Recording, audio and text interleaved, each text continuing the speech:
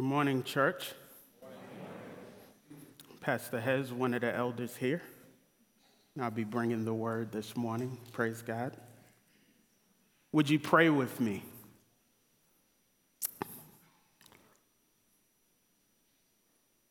Father, you are so holy, so wonderful, so generous, so mighty, so good,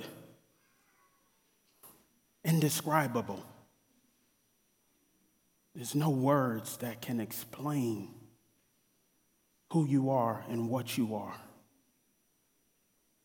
I pray that I might do my best this morning through your word to describe how awesome you are to us, that your people might place their faith in you alone and nothing else. In Jesus' name, amen. One of the greatest questions that young people and older people alike are dealing with today, church, is the question of purpose.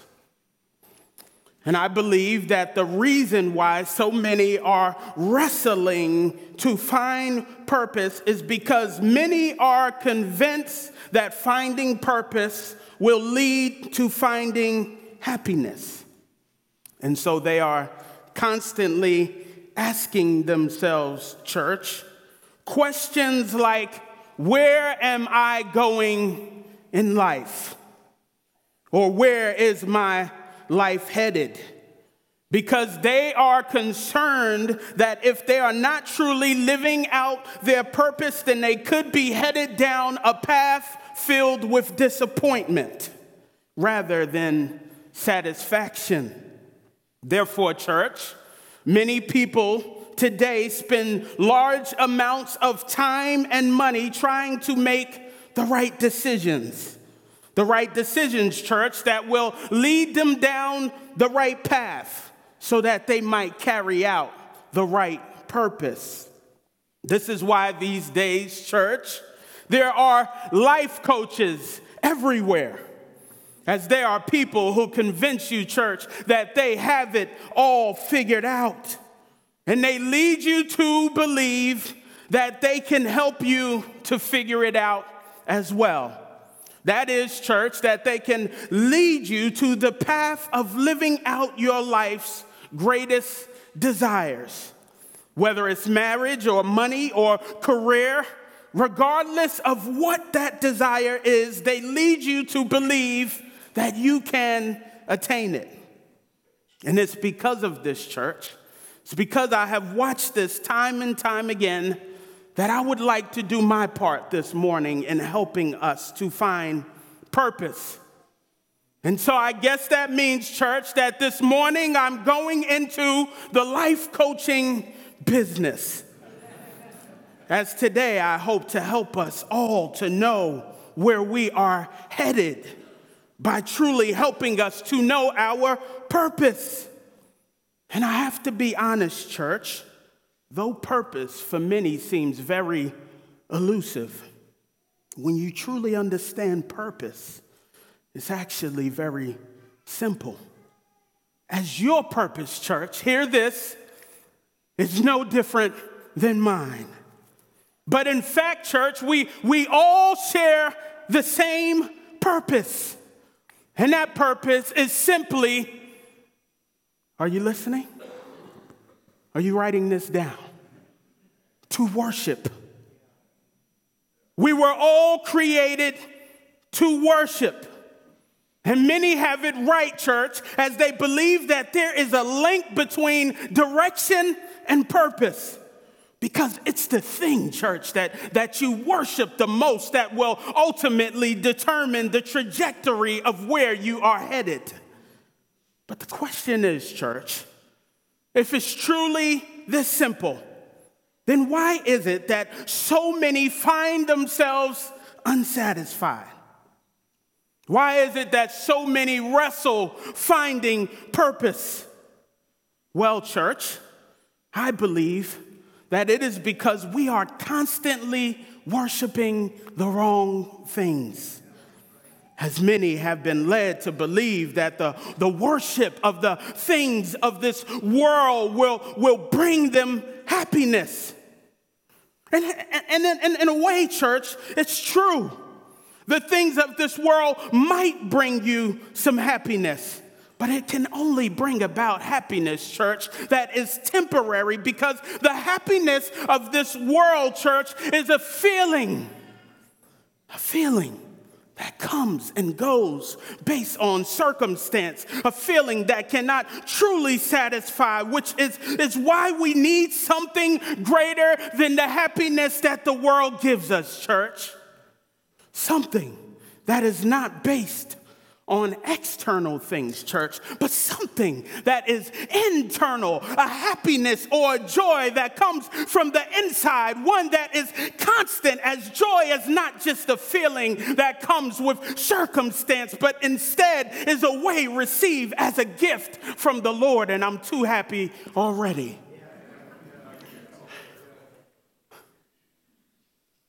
A gift that circumstances can never give or take away, as joy is something that God develops in us, church, as we look to him.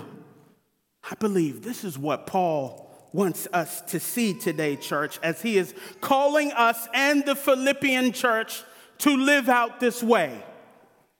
This is what he has been telling us throughout the whole letter, and he continues today, continues to tell us to live out a way that leads us on a path of complete satisfaction, a way that finds its purpose in worship. But Paul wants to know that joy is not developed, church, in any kind of worship, but there is a specific worship that leads to walking out this specific way. And it's that specific worship that he wants us all to see today. As we open up Philippians chapter 3, beginning in verse 1, where he says, "Finally, my brothers, rejoice in the Lord. To write the same things to you is no trouble to me and is safe for you." Paul leads us first, church, by reminding us of what he has been invoking in us throughout this letter, as he has constantly reminded us to rejoice. A reminder, he says, is no trouble for him and is safe for us as well. In other words, church, it doesn't pain me to write these things to you, even as I am here suffering in prison. And it does not frustrate me, church, to continue to say the very same things to you time and time again, as finding joy and rejoicing, especially in suffering, is a safeguard for you. A safeguard, church, that comes as you find joy in the right thing, because it's that joy that will keep you following the right path. A joy that helps us to not just react to the circumstances and things of this world, church, but a joy that fights to lead you in the way of our Lord and to push through the circumstances and things of this world. Paul is saying it's this remembrance that protects us from straying away from him and his gospel, as it reminds us, church, that Christ is central to our joy. Therefore, his ways and his character, his walk and his purpose is essential for us to continue walking in this way, to continue walking down the path that truly leads to fulfilling our purpose. And so Paul says, remember, church, remember to find your joy in the Lord, because this world and its temptations will do all that it can to try to steal your joy and lead you down the wrong direction. But Paul says it's not only rejoicing, church, that will safeguard you, but he says it's also awareness. Therefore, he continues as he says, you must also be aware. This is beware of those things that pull you away from true worship. Things that will try to lead you in another way, fighting to convince you to make something other than Christ central to our worship. And the thing that he first warns us of, church, is false teachers. Paul says in verse 2, he says, look out for the dogs. Look out for the evildoers. Look out for those who mutilate the flesh. Paul begins, church, by letting us know that this is no casual matter, church, as he uses very intentional and provocative language that speaks of a specific group, as many believe that Paul is referring to those called the Judaizers, a group of Pharisees that Paul was well acquainted with, church, as he found himself constantly debating with them. A debate that finds at its core the manner of how one is called to live. And this group, church, continued to command that Gentile Christians follow Jewish ways, insisting that they must keep the law as a way of entering into the fellowship of God's people and living out the way of Christ.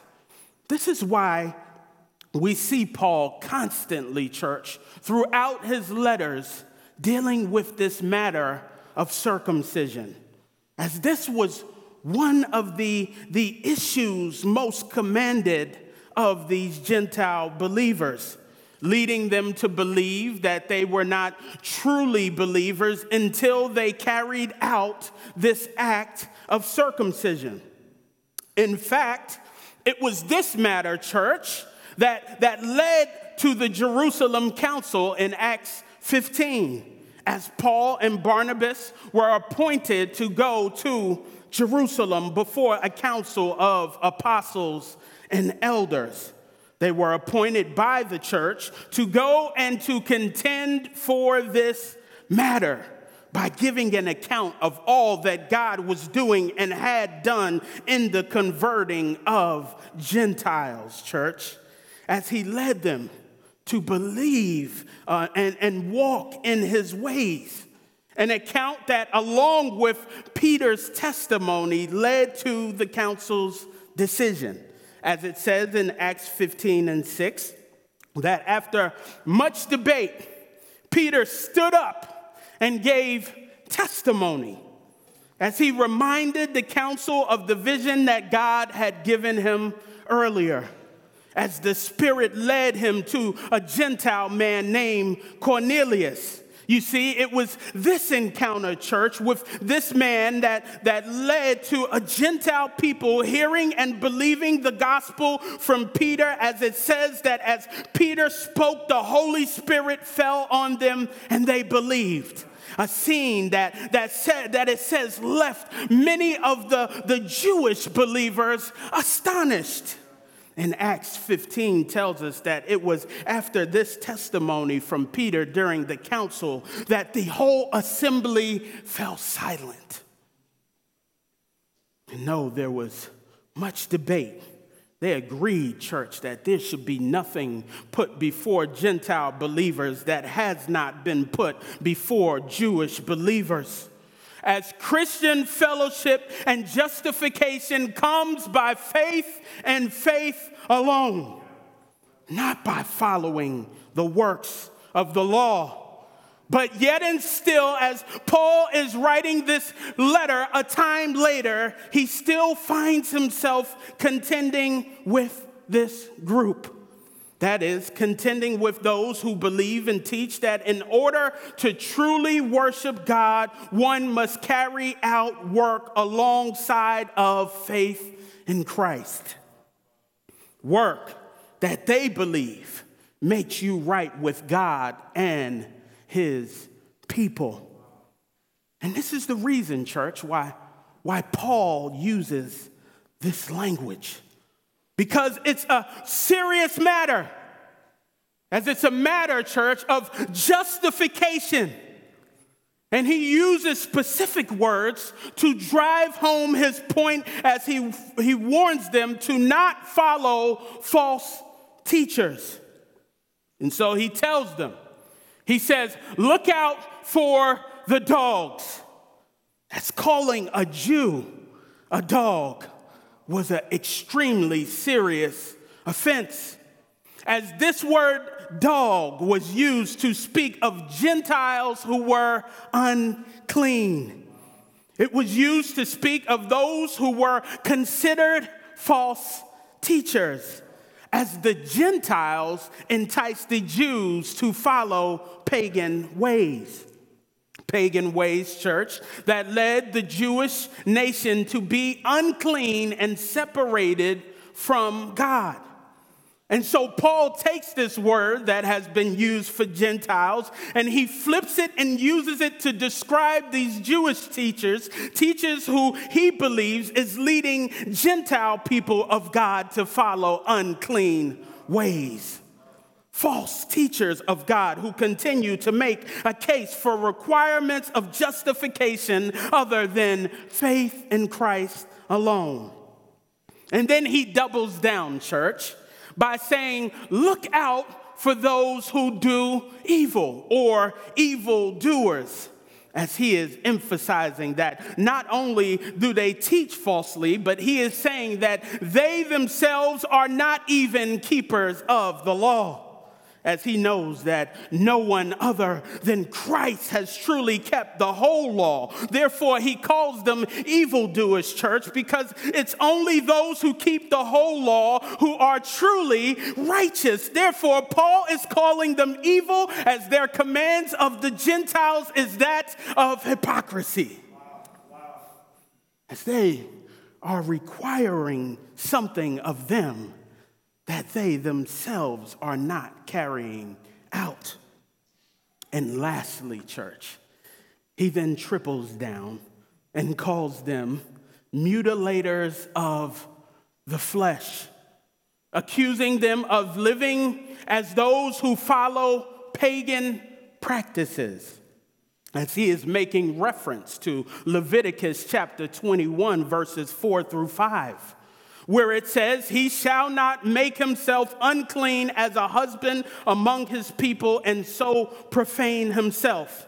They shall not make bald patches on their heads, nor shave off the edges of their beards, nor make any cuts on their bodies.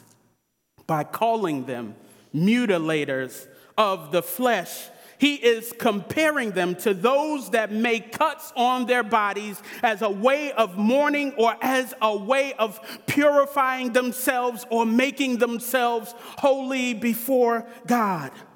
And Paul, in comparing them to those who carry out those practices, church, is putting them in the same category as pagans with unclean practices, as they lead the people of God to follow rituals and false worship by requiring of them things that the Lord has not.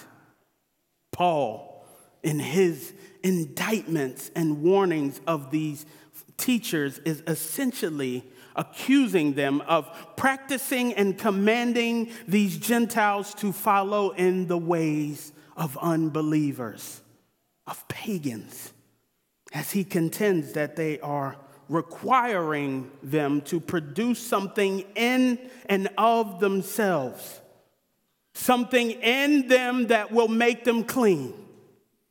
And Paul is arguing that cleanliness and righteousness is not a work of us, church, that we can do on our own, but that the righteousness of the Lord is a work of the Lord.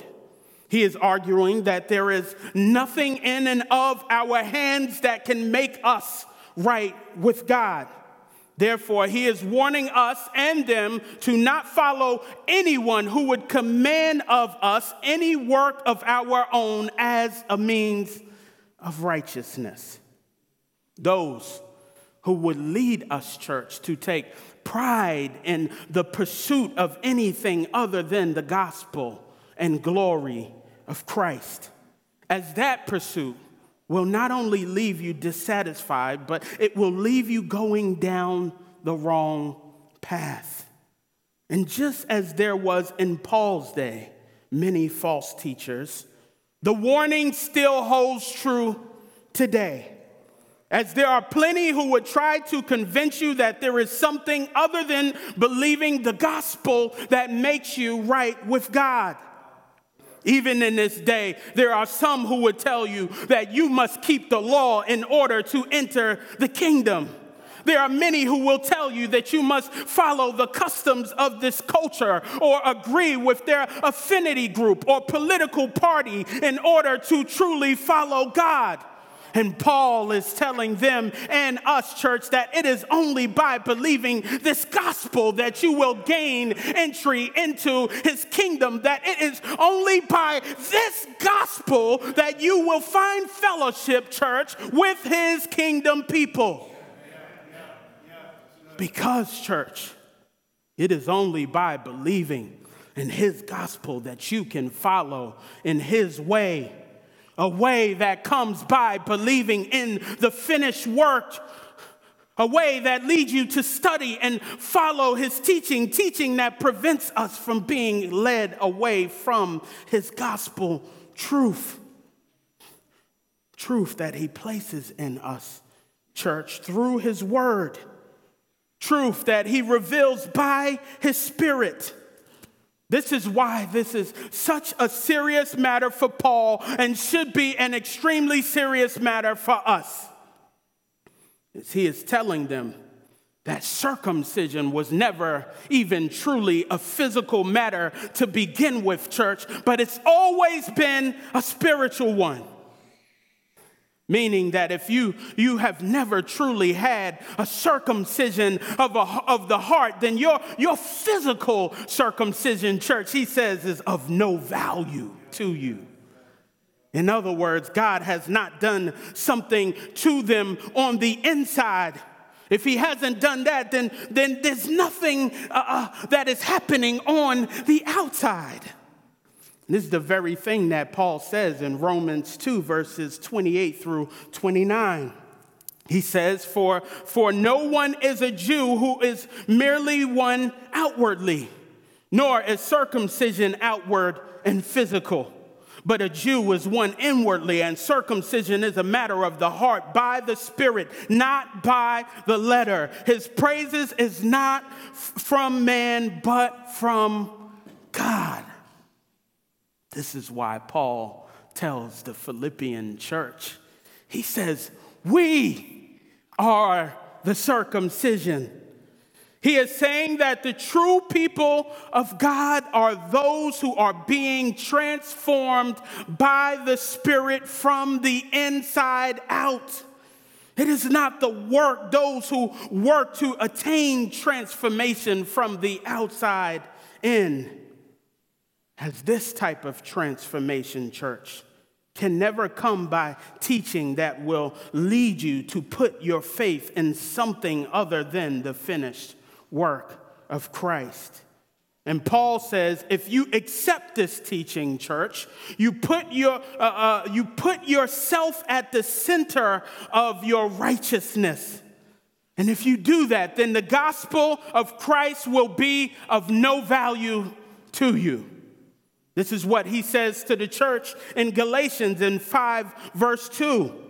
As he says, look, I, Paul, say to you that if you accept circumcision, Christ will be of no advantage to you. I testify again to every man who accepts circumcision that he is obligated to keep the whole law. You are severed from Christ, you who would be justified by the law, you have fallen away from grace. What strong words Paul gives them.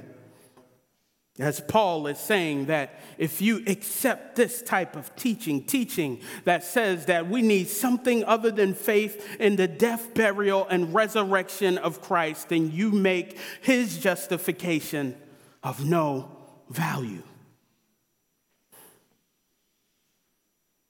You make his justification, church, of no value.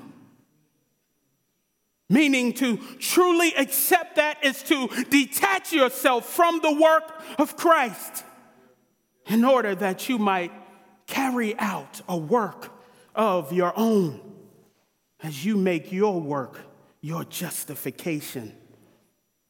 Therefore, Paul says in Philippians 3:3, the true people of God are those who find their worship not in works, but those who work in him, who worship him and what he has done for them as they worship him by the Spirit of God and by his truth. He says, for we are the circumcision who worship by the Spirit of God and glory in Christ Jesus and put no confidence in the flesh. Therefore, true purpose will always be found by those who are saved by faith in Christ.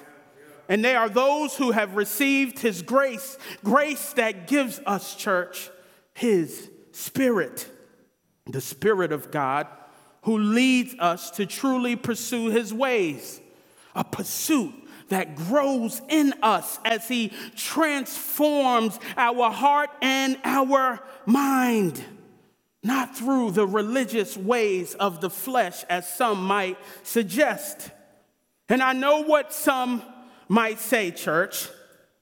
They might argue that this belief here is a belief of Paul's as they seek to divide Paul and the church.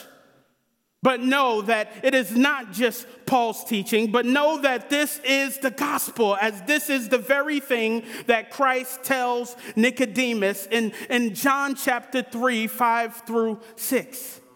As he says, truly, I say to you, no one is born of water and unless one is born of water and the Spirit, he cannot enter the kingdom of God. That which is born of the flesh is of flesh, and that which is born of the Spirit is of spirit. This is what he says, church. This is what he tells them. And I seem to have lost my place. Therefore, he says, church, beware of false teachers that would lead you to something other than this gospel message. But not only does Paul warn them to beware of false teachers, church, but he also says beware of putting confidence in the wrong things. As he tells them in verse 3b, and put no confidence in the flesh, though I myself have reason for confidence in the flesh also. If anyone else thinks he has reason for confidence in the flesh, I have more. Circumcised on the 8th day of the people of Israel, of the tribe of Benjamin, a Hebrew of Hebrews, as to the law, a Pharisee, as to zeal, a persecutor of the church, as to righteousness under the law, blameless. But whatever gain I had, I counted as loss for the sake of Christ. Paul says, this is how you know where you're going in life, church. This is how you know where you're headed. It is by where you are putting your confidence. And it is by knowing what you are trusting in. And in pointing us to this matter of confidence, Paul is re-emphasizing and reminding the Philippian church of what he has already told them at the beginning of this letter. That is, that his confidence is in the Lord, the one who has started a good work in them as he promises to bring it to completion. A promise, church, that guarantees joy and satisfaction as it promises that he will guarantee in us the gift of a new heart, one that has his words inscribed on it, that we might meditate on them, church, day and night. And this promise also guarantees the gift of his Spirit, as he promises to give us a helper that will reside in us, one who will never leave us nor forsake us, but one who will transform us, church, into the likeness of his Son, a likeness that will bring with it a true righteousness as God works his righteousness in us. Paul says, this church is what my confidence is in. And he says, listen, know that I'm not saying this because I don't have anything else to place my confidence in. He says, just in case you thought this was a default that comes from me not being able to make the cut, know that this is not the case. He says, no, church, that this is not just some gripe that I'm holding because I'm salty with Jewish culture. He says, as a matter of fact, know that I'm telling you this as one who has accomplished everything that these false teachers are telling you that you need to do. And not only, church, have I tried to do it, but if anybody, he says, can boast in these things, he says, it is I. As I have checked more boxes than any of them and can boast in more works of the flesh than any of them. Paul says, if you want to look at circumcision, church, I wasn't just circumcised, but I was circumcised, church, on the 8th day, meaning both of my parents was full-blooded Jews and followed the Jewish customs to a T, even at my birth. If you want to talk about lineage, he says, not only am I a Jew, church, but I'm from the tribe of Benjamin, which is one of the most, and if not the most, revered tribes of Jewish tribes throughout history. He says, as far as heritage, church, I'm a Hebrew of Hebrews. Meaning he came from the top echelon of Hebrew families as he was taught in the best schools and he was educated in all of the Jewish ways and have learned all the Jewish languages and was brought up in all the Jewish customs. Therefore, he is saying, church, my lineage, my ethnicity, and my education is top of the crop of the Hebrew people. And if you want to talk about living out this Hebrew way as to keeping the law, he says, I was of the highest status as Paul himself was a Pharisee and a leader of the ruling class of Jews. He says, as far as being really about that life, church, there was none more zealous than me, as I was not just commanding people to follow in these ways, but I was willing to take the lives of those who claim to follow in the ways of Christ. Therefore, not only did I believe in those ways, church, but I believed in them so much that I was willing to take the life of another who I believed had violated these Jewish ways and customs. And as far as righteousness that is gained by keeping the law, Paul says, I held to the most strict adherence of the law in that it could be considered that I would be blameless.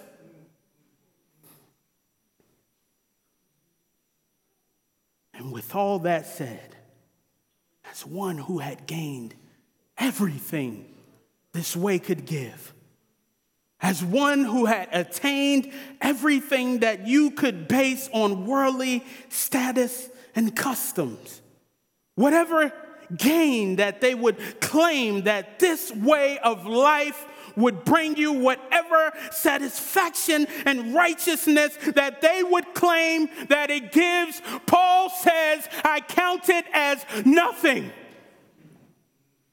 He says in verse 7, for I count any gain that those things would bring to me as worthless for the sake of Christ. He says in verse 8, indeed, I count everything as lost because of the surpassing worth of knowing Christ Jesus, my Lord. Paul says to the church, hear me, church, as one who has reached the highest pinnacle of the self-righteous way of this world, as one who has truly attained everything that the world would give you as reason. He is saying, please trust in what I am saying. It is of no gain when compared to what you gain in Christ Jesus, church. He says it amounts to nothing. I count it as loss. In fact, church, he doubles down and he says, whatever assets or status that I had, I was willing to give it all up, as I was willing to suffer the loss of everything in order that I might gain Christ. Paul said the things of this world, church, when compared to the worth of knowing Christ, it's like trash to me, church. He said it's like dung, it's like feces. In other words, he is saying, please realize what you have and do not stray from the ways of Christ. Realize the riches of knowing him and being able to have an eternal relationship with the creator of this world, the Alpha and Omega, church, the beginning and the end, the only one who is holy and righteous and unclean, the one who says that he created this world for him, by him, and through him by the word of his power. Through his words, a world that was created ex nihilo, as he created something out of nothing and put flesh on bones and put trees in the ground and put the clouds in the sky, church, fish in the water. It's this Christ. How could you follow after something else? How could something else become your central means of worship? How can something, church, in and of you compare to the riches of knowing his glory, his holiness, his name, having it being inscribed on you, church? He calls you his sons and daughters. The Creator. The all-knowing, indescribable, unbelievable God of this world says he wants to know you and he wants you to know him.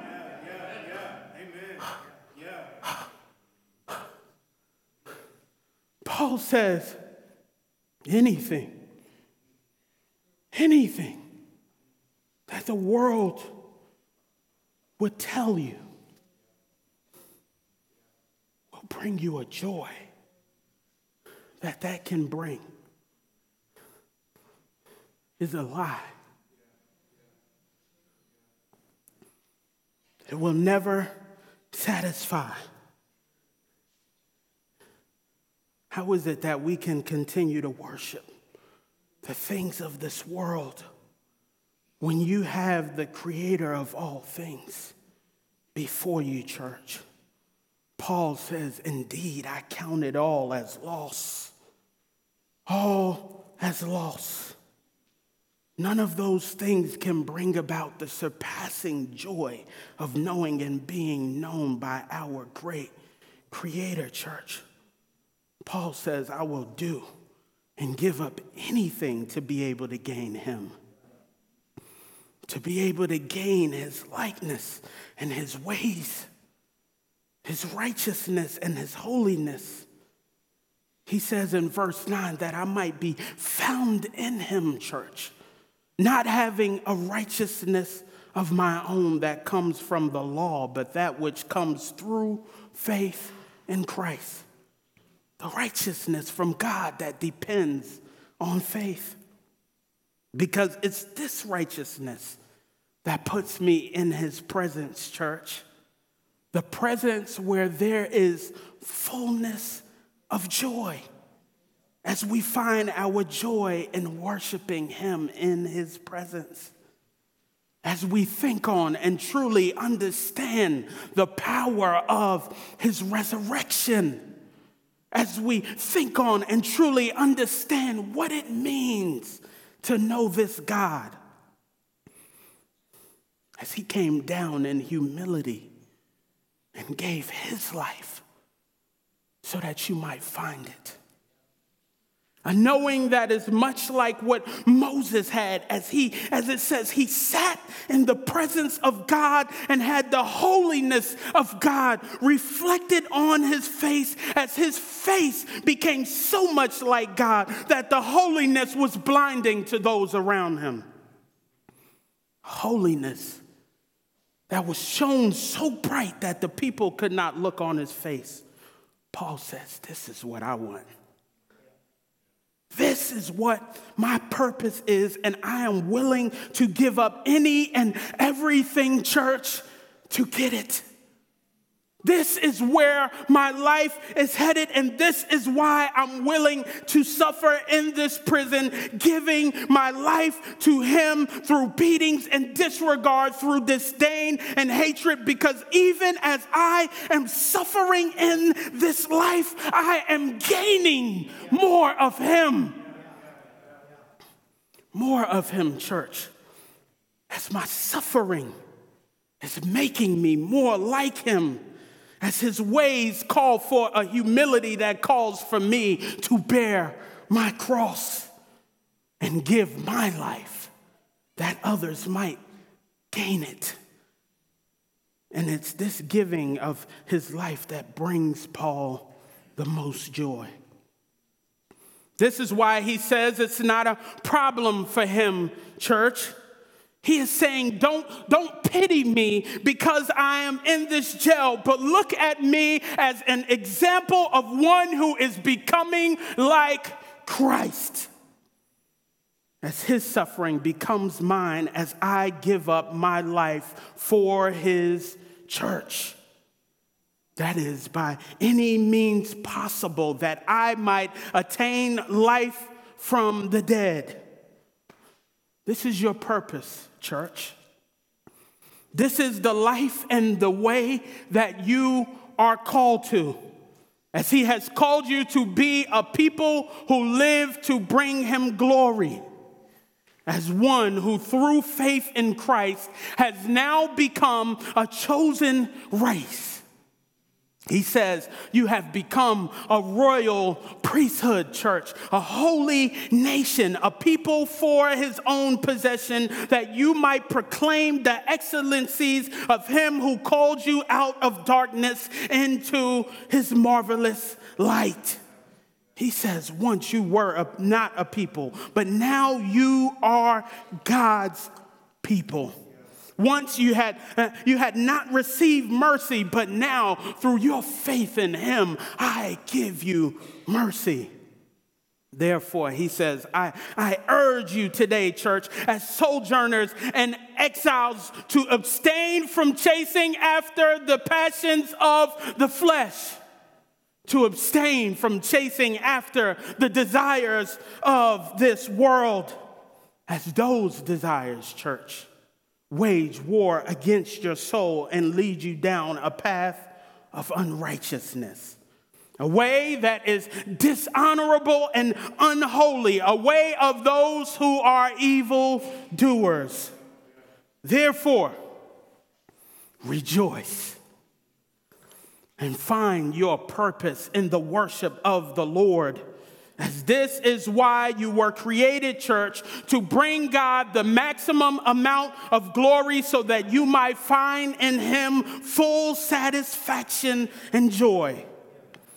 For you to pursue anything else would be foolishness.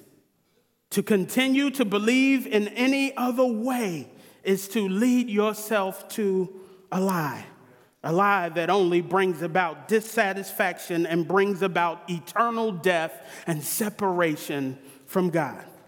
Therefore, Paul says, remember to rejoice. Beware of those who lead you into self-righteousness, and put your confidence in nothing else other than the work of the Lord, as this, church, is what guarantees a path to purpose, life, and joy. Joy that finds its end in the presence of the Lord. Amen, church. Let us pray.